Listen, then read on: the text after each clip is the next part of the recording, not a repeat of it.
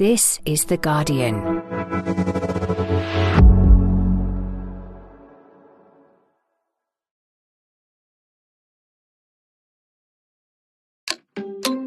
By this time next year, there's a real possibility that we'll have a new Prime Minister. This guy. Well, I'm a responsible Labour, politician, and I want a responsible Labour government. There ought to be excitement and optimism in the air. God knows we could do with some of that stuff. But when it comes to Labour, many of us aren't really feeling it. Which side are the Labour Party on? We are on the side of economic growth. Will you just let me please get on with this? Thank you very much. Are Starmer sceptics like me missing something? I'm John Harris, and you're listening to Politics Week in the UK for The Guardian. Joining me today are The Guardian columnist Polly Toynbee and The Guardian's political reporter Aletha Adu. Hello to you both. Hello. Hi. Thanks for joining us in person. Right, let's talk about the Labour Party. I don't think we can start a conversation about Labour without acknowledging the success the party has obviously had under Keir Starmer. To get to 18 points ahead, even more, of the Conservatives following such a devastating defeat in 2019 clearly should not be underestimated. But at the same time, I suppose I can't help but feel there's something lacking. No real sense of excitement or opportunity, partly because Keir Starmer and his people keep telling us they're not going to do much as and when they first take power, but also because they've got no clear story or vision at this point about the country and where they want to take it. And those things, I suppose, are all the more frustrating because the UK has so clearly reached the limits of the social and economic model we've had since the 1980s. What we could all do with, particularly after the pandemic and Brexit and everything else, is some hope and a bit of inspiring leadership. This is the subject of a conversation I keep having with people, like Judy, who we met in Uxbridge. Do you get any sense of that from Keir Starmer? That he's got a story about the future? Probably not. I think it's like any leader, isn't it? You need a good personality that people can believe in and want to follow and understand that this is what we can do. Yeah. You know, it is. I mean, I just can't. I try and listen to the news, but I feel too, it's too negative. It's too, you want some positivity. And there's no one who you see in that environment from any party or anywhere where you think, okay, yeah, I could follow that person. That person's got it. Is there anybody? Is there anyone? I can't think of anyone. Aletha, do you recognise that sort of voice and that sort of feeling? I do, and I recognise it when I speak to voters, people on the streets. I recognise that, a week before the Uxbridge by-election where I was, from Labour supporters and also Conservative voters that are feeling quite pissed off and annoyed with how the country's been run by their own party, desperate to vote for somebody else, but they're kind of not inspired enough to make that move, and they blame that largely on Keir Starmer's personality. It's down to politics, from what I've heard. And then we've got MPs in the PLP. There's a split between those who are kind of like, look, we've had years and years of personality politics. We've had years and years of people promising these like big visions. For once, we've got somebody that feels very serious. It seems as though he's got some kind of plan. And then we've got the other half. We're like, really? What kind of plan? Yeah. He's dumped half of his policies. I thought I knew the guy. He campaigns on a very left-wing policy platform. He's not the same person. What is going on? And there's some sort of continuity, isn't there, between the voices of those Labour MPs and members of the public who don't really know who he is and what he's about and feel that there's something lacking in that department. You can sort of draw a line between the two. I think there's quite a remarkable amount of policy out there that hasn't really landed yet. I mean, when you think that they are going to spend $28 billion a year on their green economic plan. All right, they're going to take a couple of years to get up to that. You can't get spades in the ground overnight to build new factories and all the rest of it. That is bigger. That is more per capita than Joe Biden has put into his great big investment plan. That's true. That is a massive investment. But this question about feeling that the leader of the Labour Party specifically is giving people at least some measure of hope and identifiably stands for a different sort of country. When I speak to people, the first thing usually that happens is there's a sort of awkward pause and they pull a face. And these are even people who are going to vote Labour, right? And I don't think one shouldn't sort of gloss over this, because I don't think it was like everybody was a mad keen Tony Blair fan, but I don't suppose there was nearly that level of sort of borderline indifference towards him at a comparable point in the political cycle in the 90s. I don't remember people bouncing around saying, I love that Tony Blair. I think I there's was. always... I was very keen for him was. to win. I can think of how many people, particularly Labourish people, like to get their disillusioning quick, first, early. And they're busy doing that now. I mean, what's remarkable is that 2 years ago, if you'd said Keir Starmer's going to be 20 points ahead, you'd be astonished. But then you wonder why they're so cautious, why they're so careful, why aren't they more confident? Well, one reason is Neil Kinnock was 20 points ahead in 1990. And then what happened in 1992? You know, nothing feels secure. We live in much more volatile times now. I think it's not a pose. I think the Labour people are genuinely terrified. And when they talk about carrying the Ming vase across the slippery floor, that's how they feel. Do you pick that up, Aletha, that fear, nervousness? There's all kinds of fear within the PLP and around his top team, you could say. There is the fear that, amongst his top team, that there are already people, making movements and deciding who the next leader could be if he were to lose the next election. There are people already forming... These are the streetingites, very I'm told. small. Yeah, and that's not just the streetites. Really? You'd be very surprised. Who else is in the frame to be the leader after Starmer? Rachel. Wow. Rachel Reeves. I think we'd all collapse, go home, give up and despair. If Labour can't win this election, after Boris Johnson, after the Brexit calamity, after Liz Truss, if after all of that, if after what's happened to people's mortgages, to the cost of living, to 17% more on their food bills, well, give up and go home. I agree, but that's my question, therefore, about why people seem so indifferent and they pull all these grimaces when I mention his name, precisely because it should be so clear, and it's not. But I also wonder whether that fear that you talked about, and Aletha agreed with, ends up being paralysing. That perhaps the reason we're not getting quite the level of ambition and excitement from Labour politics is precisely because too many of them are terrified, needlessly, actually. And then you've got, the other half of people, let's say, who are quietly confident and feel as though they're actually almost pretending to be a bit too nervous. It's like, we don't want to get ahead of ourselves. We don't want to show that we are feeling extremely comfortable here, and these poll leads are, demonstrating exactly how confident we feel. But we don't want to get ahead of ourselves and start unveiling all kinds of policies and ideas now that maybe the Tories might capitalise on and just maybe try and steal and adapt ahead of the election, or maybe that they'll try and find holes in before even they launch their next manifesto. They're kind of like, why reveal all your cards now? That's right. There is a lot to come. We've got 18 months probably, because he'll probably hang on till the bitter end, because they always do, hoping something will turn up. And a lot of Labour policy will come out quite near the election, and a lot of it will be quite surprising. I think that Rachel Reeves has quite a lot of her sleeve. A lot of it, of course, won't happen until after the election. If Labour wins, it's all very well for Labour to say, well, we're not going to put up income tax, but there's a huge amount of money she has up her sleeve from all of the loopholes to be cut off. I think she'll be quite a radical chancellor. They won't actually break their promises, but within those promises, a lot of leeway. For instance, saying we won't borrow any money except to invest. But invest in what? Because investing in people can be a capital investment too. There's plenty of leeway there. So is that an argument that behind the scenes there are the first stirrings of a coherent plan, and there are things that they will do in power that we just don't know about yet? That's the argument on that? I think so. I think there's a lot going on. What else do they do, all these shadow ministers who don't have actual departments, but make plans, but the problem work out with that what is they can do? If you're going to fundamentally change a country, you need permission to do it. You need momentum behind you. You need to put together a coalition of support, right? And the danger with what you just said is I begin to sense the politics of stealth, right? And the politics of stealth have their place. But the problem with it is if you're not upfront about what you're doing, A, there's not much momentum behind it, and B, it doesn't embed itself. And it becomes very easy to sweep away when the other lot get in. And that's why, I think, is if that's the case, why I don't like it. I want to tell me what you're going to do. It's not very stealthy to say you are going to spend more than Joe Biden.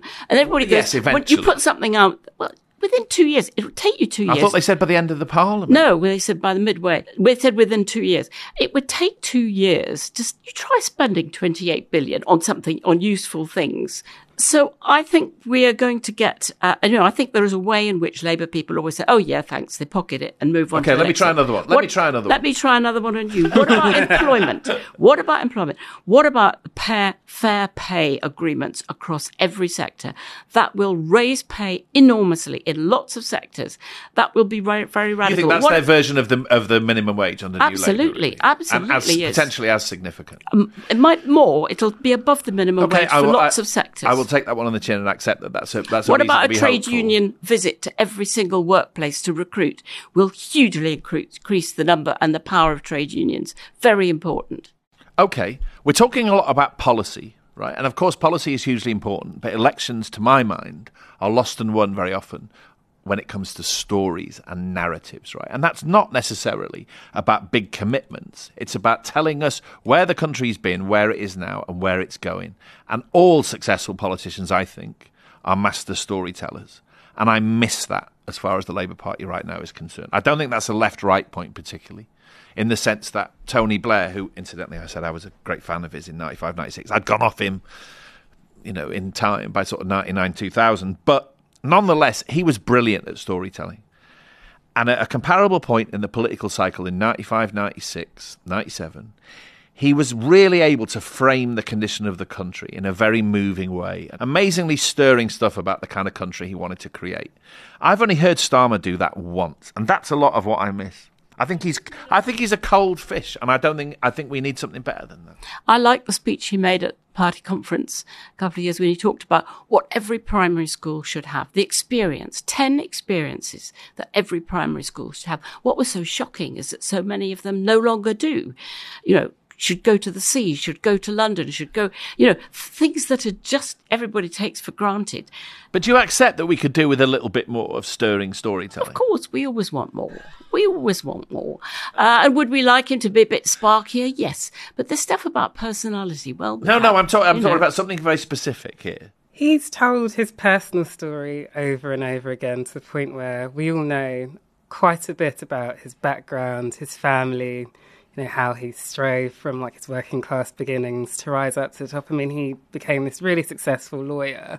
A lot of people take the piss about it on social media. We get it, we get your story. But I mean, when it comes down to it, there are lots of people from working class communities that still really sort of recognise that and sort of take some form of inspiration from that. But it's still not quite a story. It's not quite a story about the country, though, is it? No, and that's where the whole idea. I think it was around New Year where he was talking about ending, the use of sticking plaster politics, and that became a big thing. We're going to make Britain better. We're going to dream bigger because it's time for us to actually just fix the country and reform. We're not just going to spend our way through things. We're going to actually reform things. And it felt like there was a slight turning point with his 5 missions, even though I think there's been a lot of sort of drama around what was included within those 5 missions. Can we just remind ourselves of what the 5 missions are? Well, one of them is opportunity, which covers a lot of things. It's early years. But don't dig in. Don't just tell me what the 5 are. Remind me what the 5 are.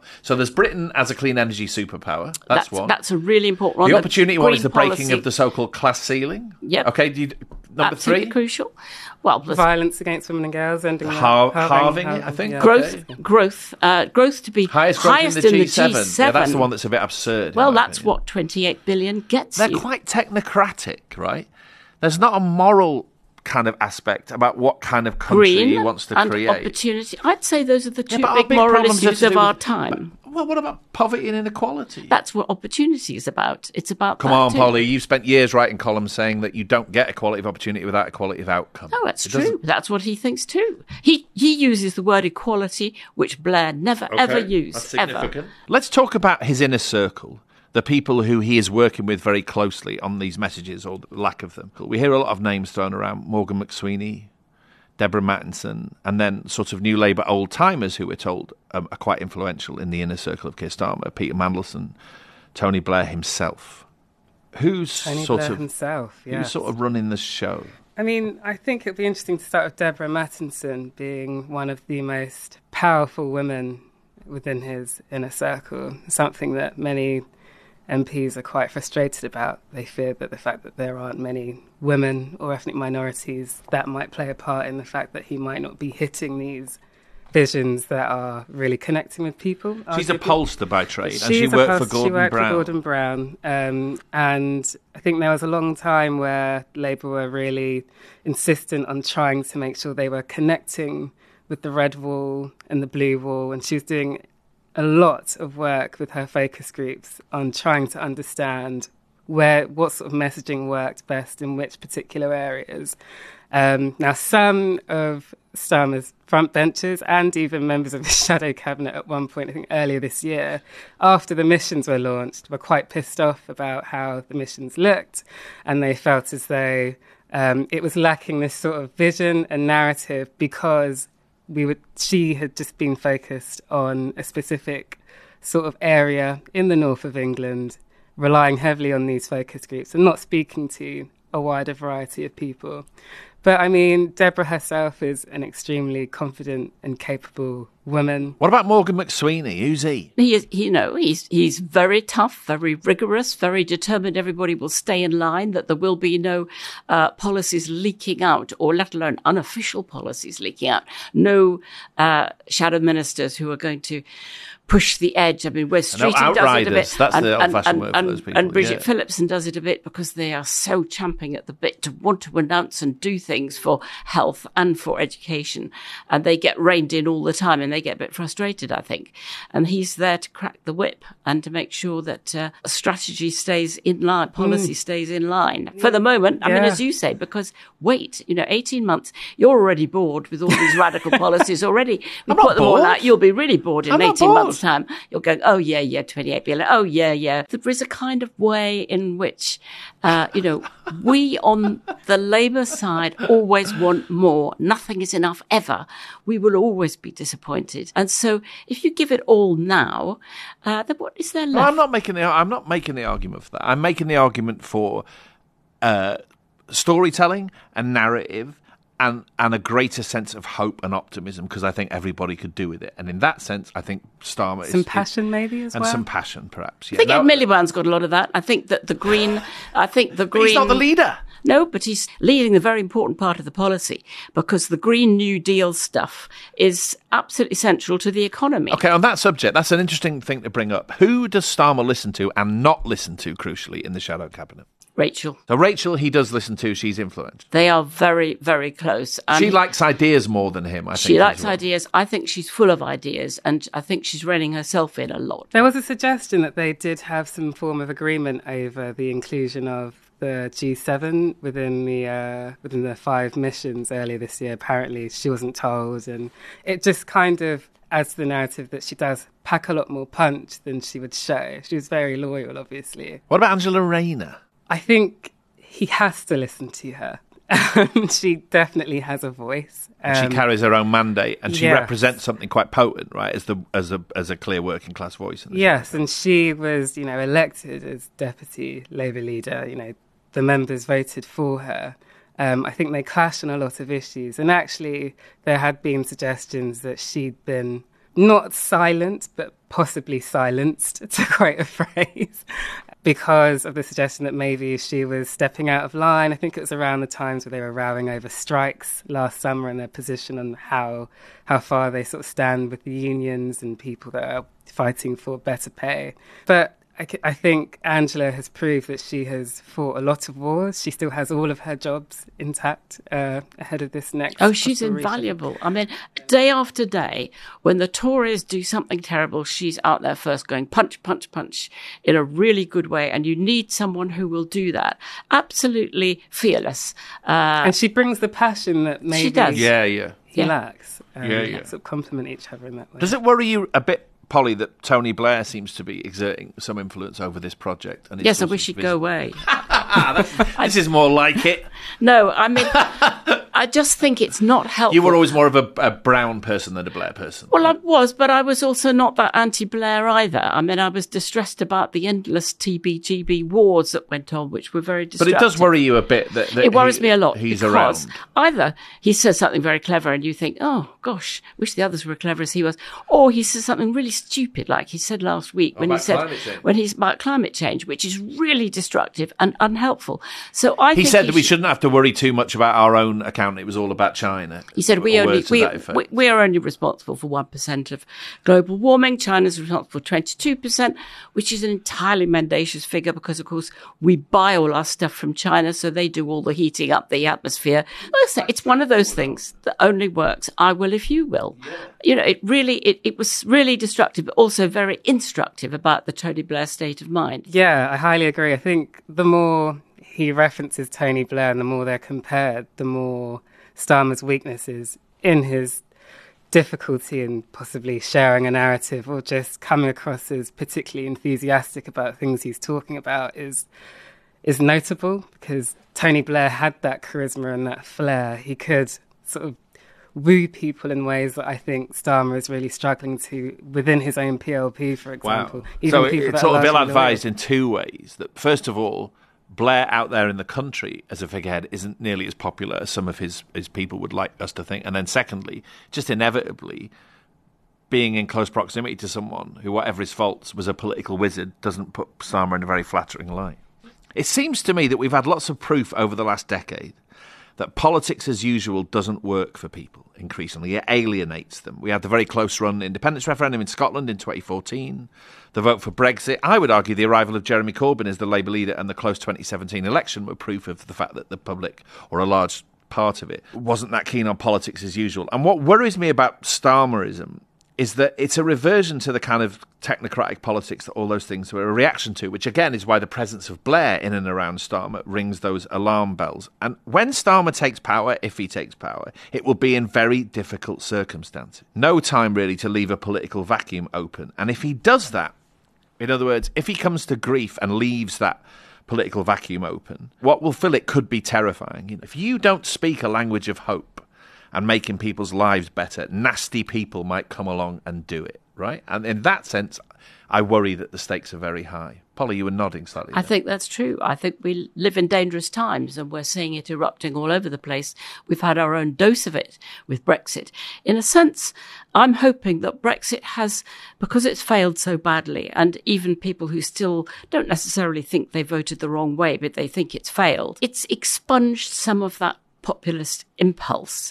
You know, they had their go at that. They had a great outburst in voting for Brexit and saw where it got them. And I'm not sure there's an appetite for that anymore. I don't think it's as easy to stir that up as it was in 2016. If Starmer fails, and if he doesn't eventually speak the language of hope and palpable improvement to people's lives, right, then even just as far as the Conservative Party is concerned, the alternative could be really, really horrible.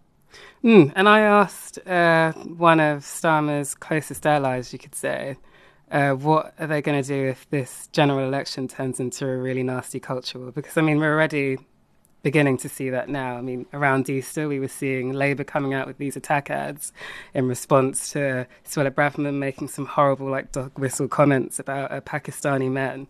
And I was told that essentially Labour only wins when people believe change is possible. There is no point coming out with massive visions and big dreams if you've got, you know, disgruntled Conservatives that don't even believe that A, you could win, or B, that when you get in, you're capable of creating any sort of change because you're not that sort of authoritarian leader. So I guess we've seen Starmer try to prove that he can be a bit brutal by ousting the likes of Jeremy Corbyn, blocking the likes of Jamie Driscoll, like going back onto internal party politics.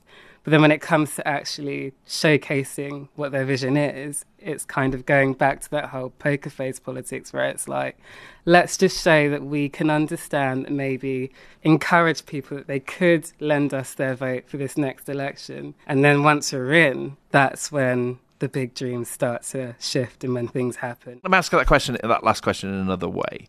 Do you think they know that the stakes are that high, right? Oh, yes. Because eventually when New Labour ran into the ground, you got Cameron and Osborne, which was pretty horrible, right? But it's not nearly as horrible as the Conservative Party in government under Suella Braverman or Kemi Badenoch might be, right? Well, it doesn't look that horrible, but it was horrible. I mean, the damage, was so appalling. But you know what I mean. It was done with a polite face. And do you think they know that the stakes are really high? Oh, yes. I mean, I think the sense of despair, it was bad enough in 92, the shock of not winning then. The shock of Labour not winning this time, I think, would be completely appalling. Or winning and then failing. Well, I mean, they're also very aware of that. Imagine that first cabinet meeting when there's Rachel Reeves sitting there, and around the table are every single minister desperate for money. Look at the state of justice, look at the state of prisons, look at the state of the NHS, look at the state of schools, roofs falling in. And only a certain amount, and I think more than they say, that they will spend more than they say, but nothing like enough to recover from 14 years of absolute depredation on all our public services. And I think they're anxiously aware of that, how not to disappoint, how not to raise expectations beforehand, promising that everything can be solved overnight when they know it can't. OK, let's pause here for a minute. When we come back, we will talk a bit about Keir Starmer and the Labour leadership and its relations with the media, including us.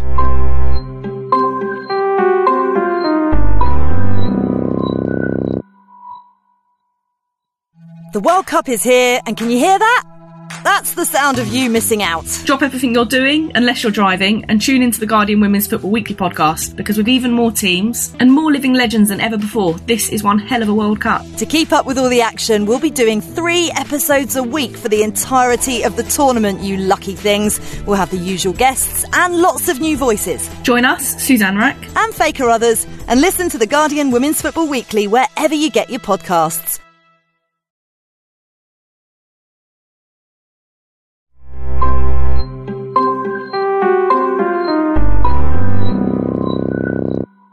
Welcome back. There is an interesting undercurrent has run under a great deal of what we were talking about in the first part, which is really about how we feel about Keir Starmer being people who work for The Guardian and where that fits into a bigger picture of Keir Starmer's relationship with the media.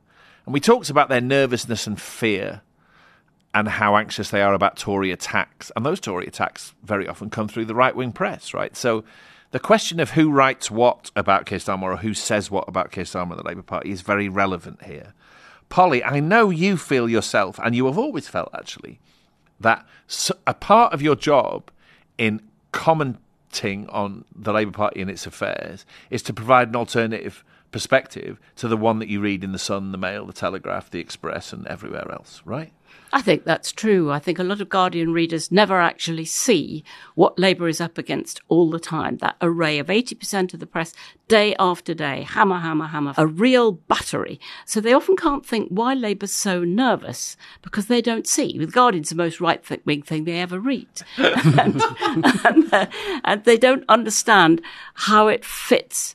Whereas Labour, people trying to get Labour to win, the people who actually got to do, we sit there commenting from our crow's nest, having a nice time. The heavy lifting has to be done by the people running the Labour Party and its campaign. We Guardian commentators tend to say, well, we're much more moral than Daily Mail journalists, so we always tell the truth as we see it.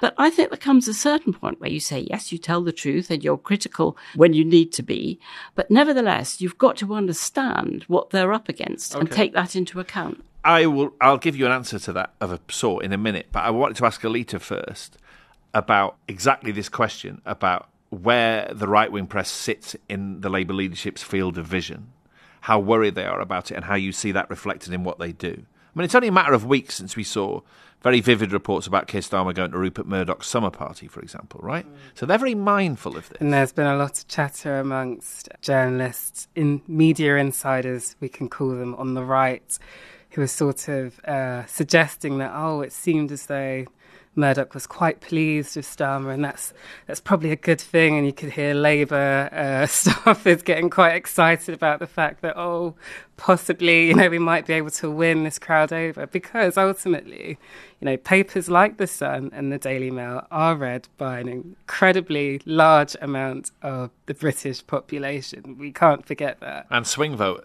the people who decide elections. Right, broadly quite. speaking. Their front pages can't be ignored, and rightly so. They're definitely not ignored by people within Keir Starmer's closest circle. Now, there are arguments that possibly the Labour leadership is pandering a bit too much to their fears. Also, the danger in what you said is that they over-pander. I mean, it must worry you a bit, Polly, when you see those reports of him going to Rupert Murdoch's It's summer really party. depressing. Blair had to do it too, but that is the nature of what they're up against. I mean, we have an utterly dysfunctional press. They are exceptionally right-wing, unlike sort of Christian Democrat right-wing newspapers across Europe. In a way, it's astonishing that Labour ever manages to win an election against that. And now we've got GB News and we've got other right-wing stations. You don't think they should worry a bit less in the sense that the daily sale of the Mail and the Sun is well down, right? They are now just one part of a wider mediascape because of the internet. Online, they're read a lot.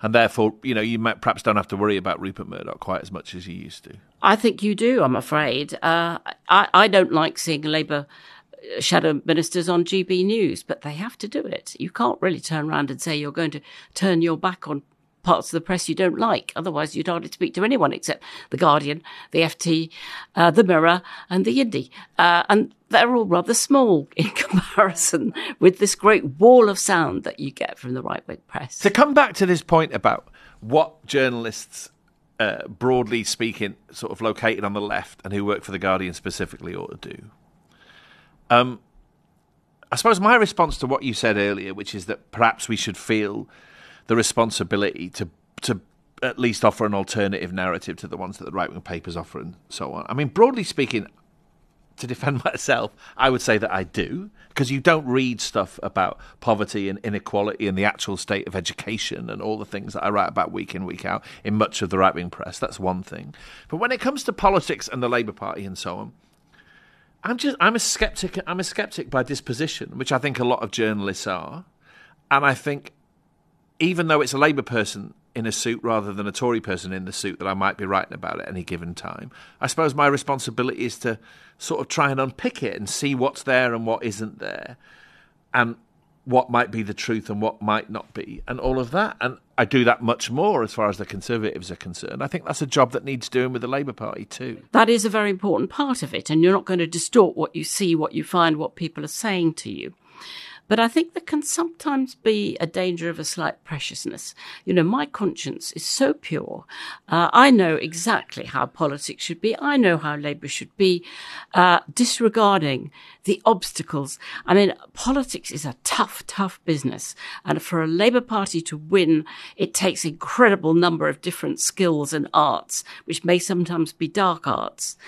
But I think to hold ourselves aloof from that battle can be a bit disingenuous. You have to understand what they're up against, and you think some of us forget that sometimes. I think I so. worry that the flip side of that is that perhaps commentary can get a bit too deferential. To who? To them.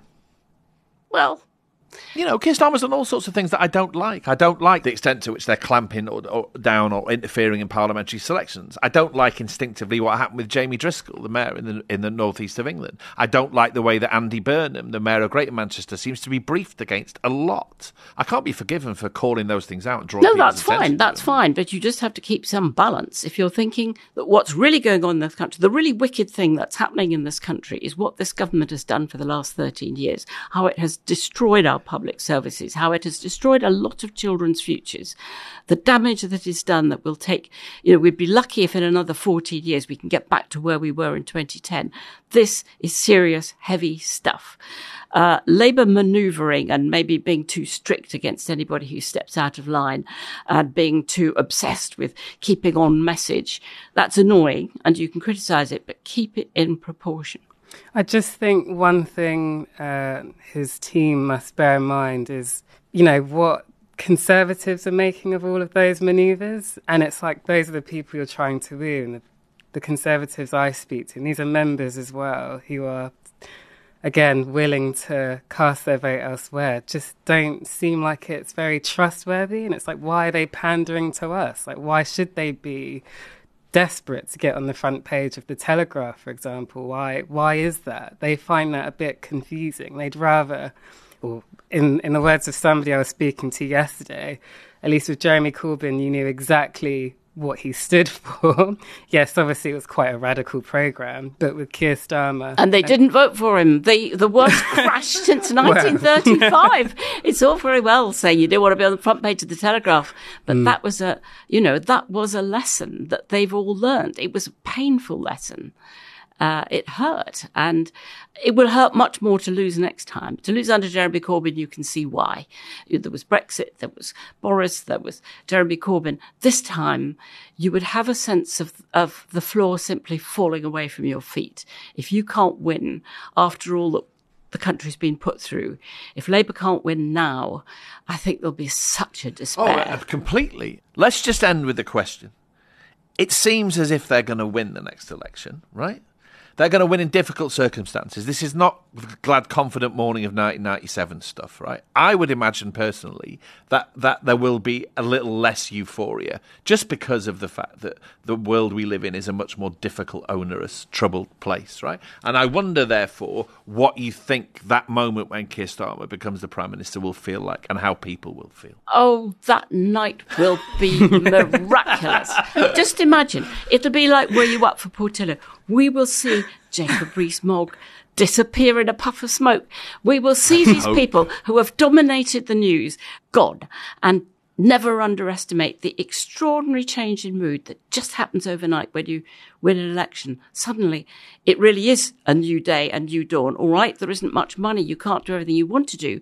But my goodness, you can change the mood. But that also, Aletha, that I think is an interesting moment in another way, that if that happens and at least some optimism is let loose, that then becomes optimism that will pressure the Labour Party, right? So it's not like Starmer will have it all his own way. The very fact we're not living under this Tory regime that we lived in for 13 years will itself create pressure for change, and therefore perhaps we'll get a bit more from the Labour Party than we've seen so far.